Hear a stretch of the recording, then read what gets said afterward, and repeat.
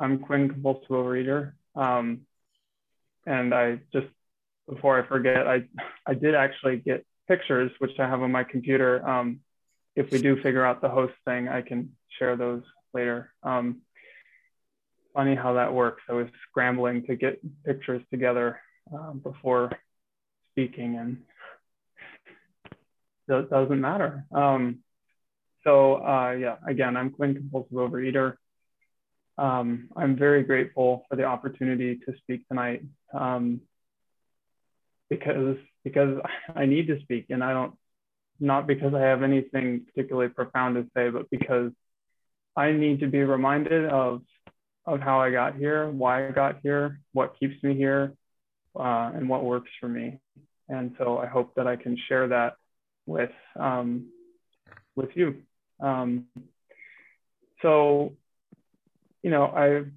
I've heard a lot of people say that they were born compulsive overeaters, and that was probably true in my case. I would say that I became aware of my weight and being heavier when I was around 6. Up to that point, I'm not sure that I don't think there was anything, wrong with me. I wasn't an obese child or, looking for sugar in the cabinet, but I was chubbier than the other kids, and I got as a result. And it just started this belief, which I still struggle with, which is I'm defective. And it is tied into a whole bunch of things, but of course, weight is a big part of that. I just to kind of I'd like to qualify so that people can hopefully identify with my experience. Like I said, I was heavier than everybody else growing up, and early on got the message, or I received something, and then I turned that into the message that I'm not good enough because of my weight, because I'm not skinny. I'm not like the other kids.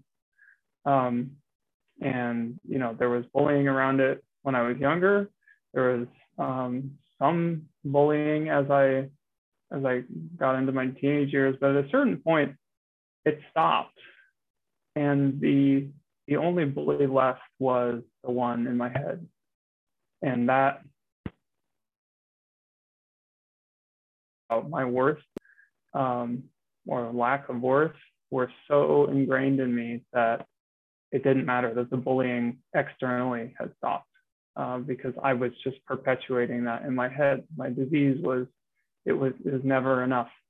I could never lose enough weight. It was just never enough. And as many of us have done, I dieted. I came up with my own diets. I tried commercial diets. And as I've heard many people share, I could diet. The problem was I couldn't stay in that state. It was a temporary thing. That was the whole point, is that my life starts when I get to 160 pounds. Then I go back to eating what I want, and I'm not sure if I'll past that. And so, the dieting started from a reasonably young age, like probably 9. And yeah, it was just up and down, but it wasn't just up and down. This is a progressive disease. And what that means for me is that the high weights got higher, and I was less and less able to diet down. So the low weights got higher, the high weights got higher, and my life continued. It got increasingly unmanageable. And I was, I could spend all the time talking about what it was like. I'll just talk about what it was like before I came in. I had taken 2 years off after undergrad, and I was living at home in a town where there weren't a lot of people my age, and I was kind of in this limbo between, thank you, between undergrad and grad school. And, you know, my depression, I have major depression. That's something I struggle with. It was just like I was rotting there, basically.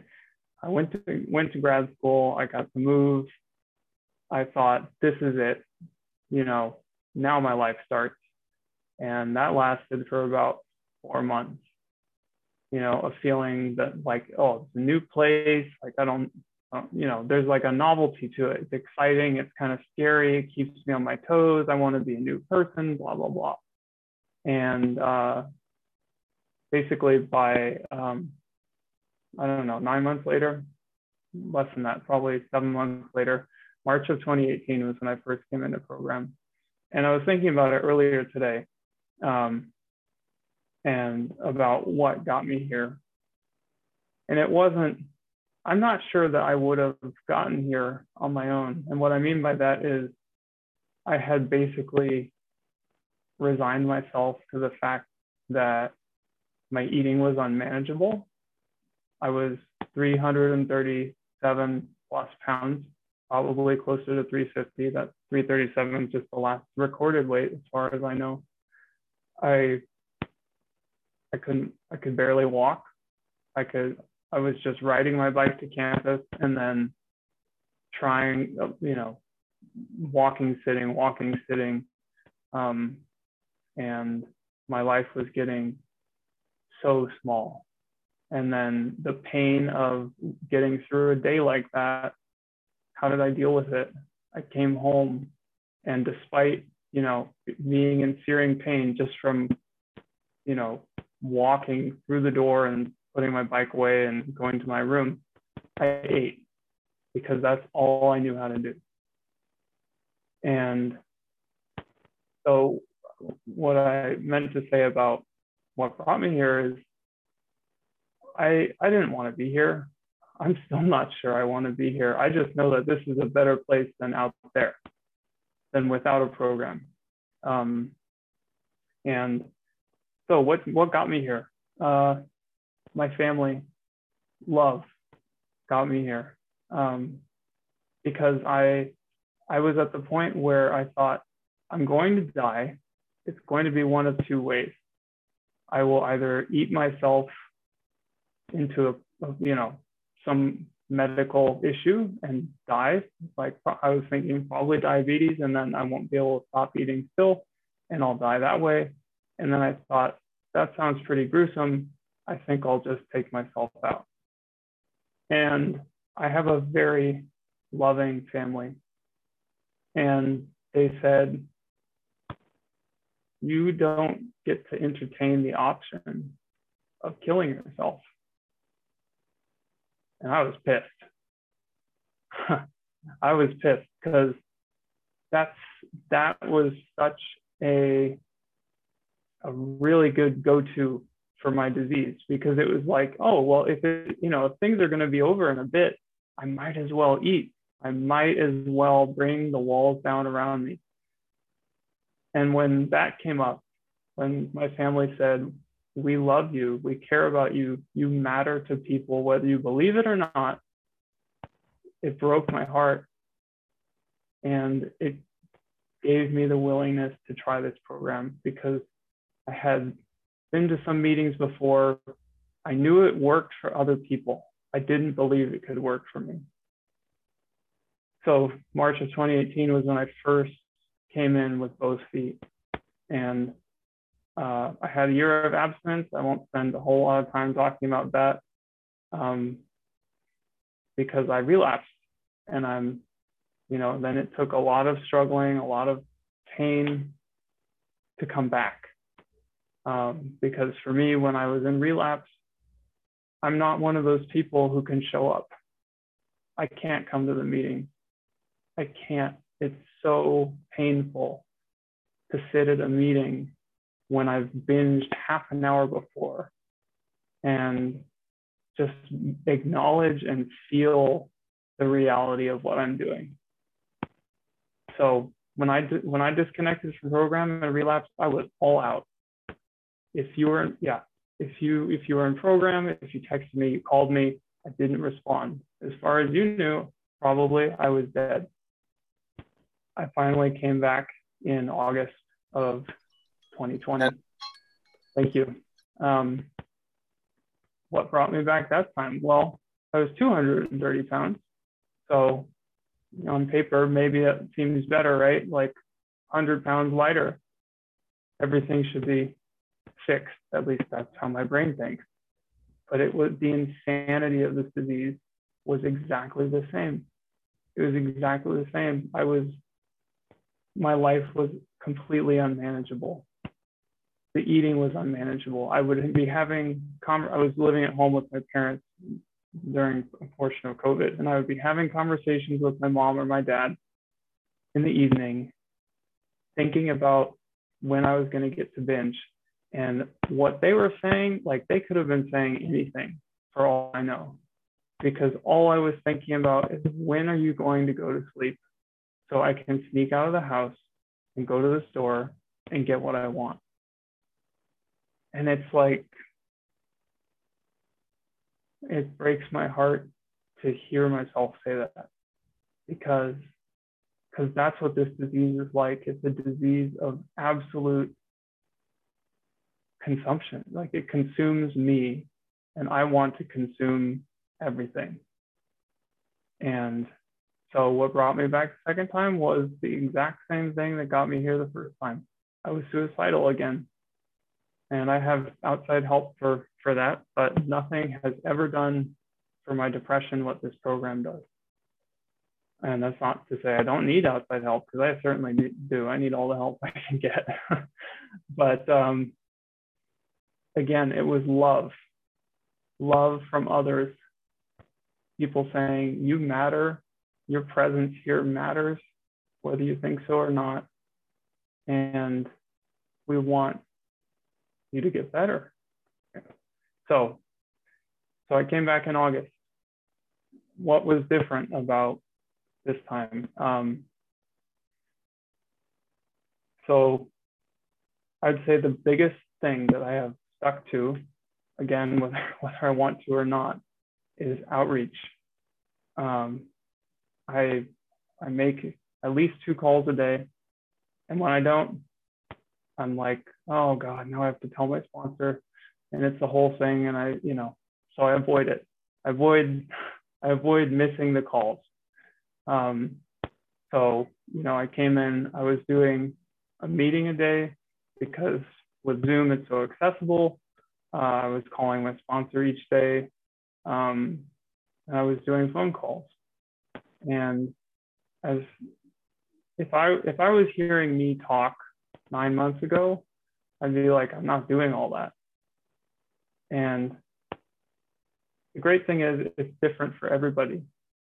What works for me right now there's no bar of like, you have to do this much program work per day to stay abstinent or to recover. Like it's different for each of us.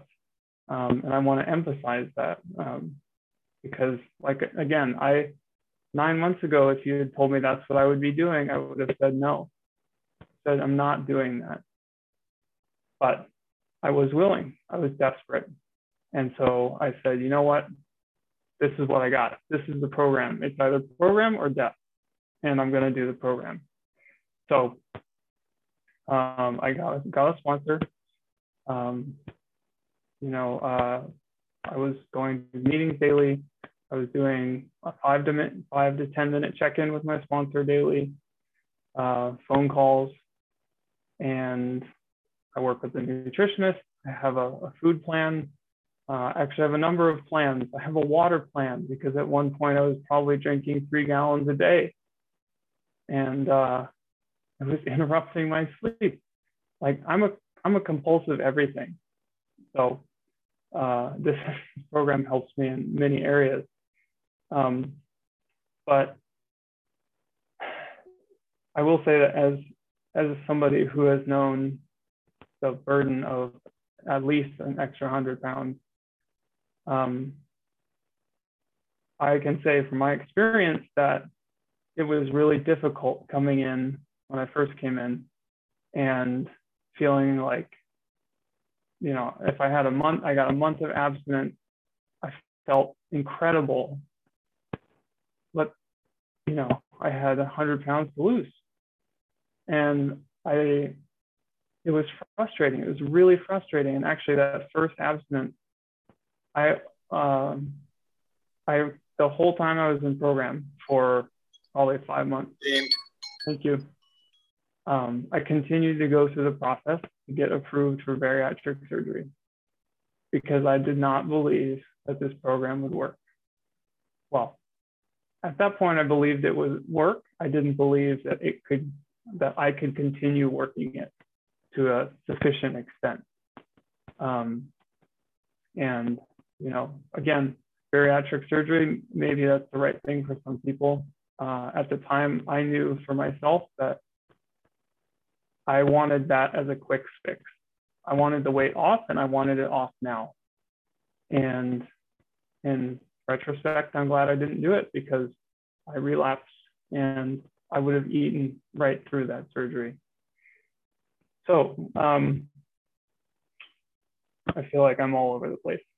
So thank you for bearing with me. So how do I work the program?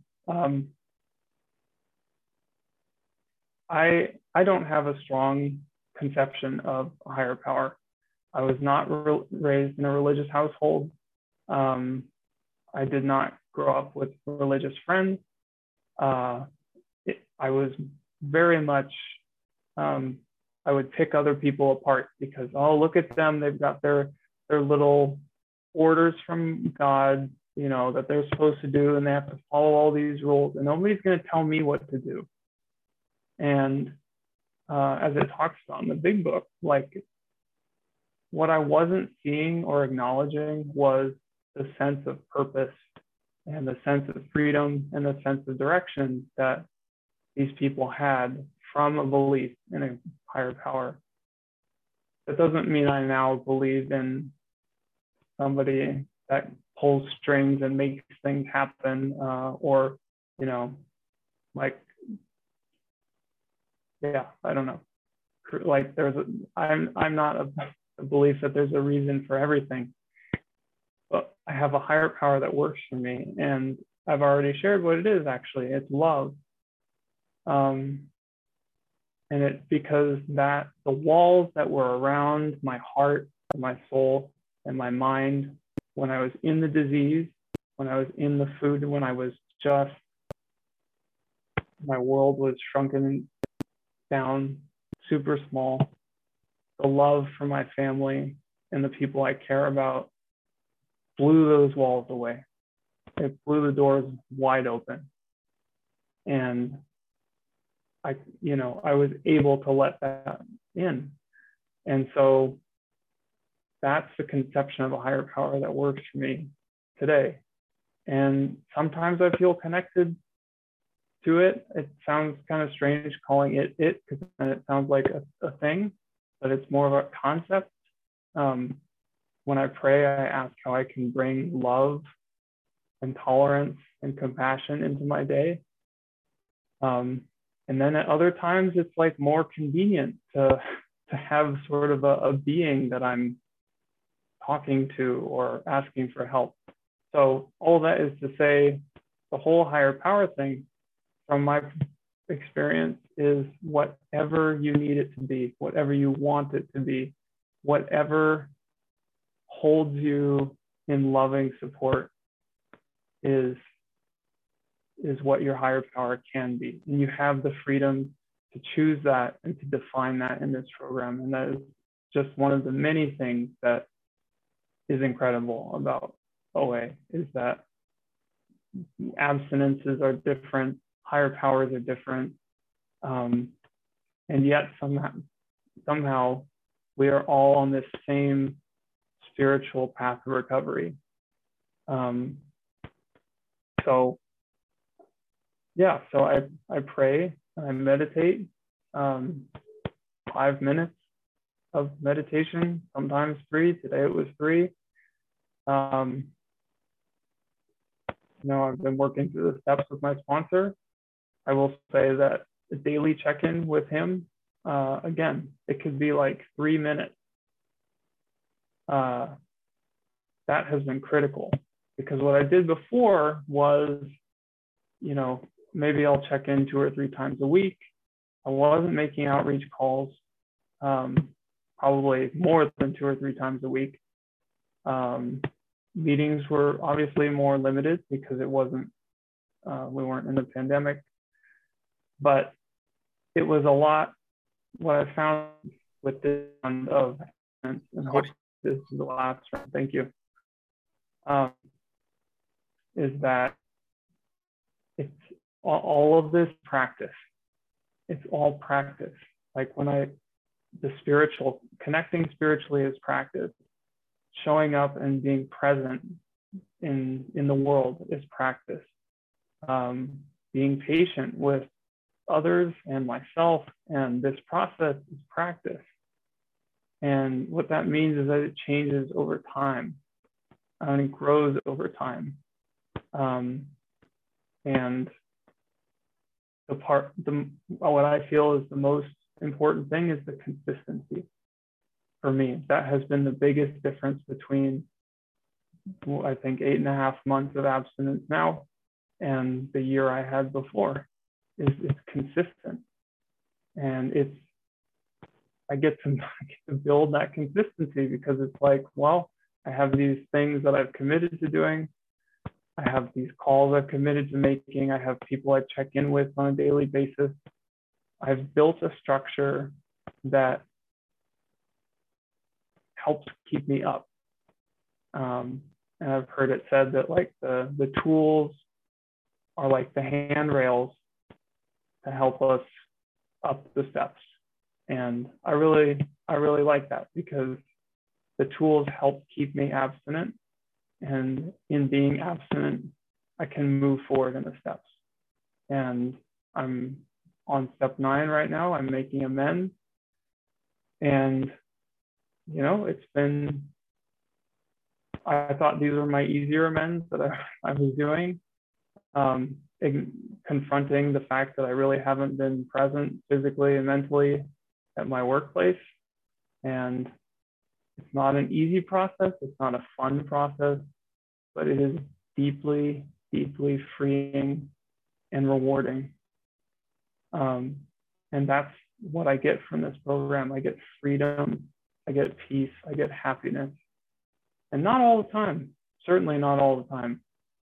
But it's like the possibility for those things to happen exists. It did not exist in the food. I cannot be happy, not happy in the same way that I can be now. I can't feel at peace the same way I can be at peace now. I was in a place where I had to have headphones on all the time because I could not stand to be with my own thoughts. And when I take those moments to be quiet now, there's nothing in the moment that has to change. I'm not thinking about, oh my God, how did I just do that to my body? I'm not thinking about how am I going to walk from A to B. I'm like, wow, it's a beautiful day.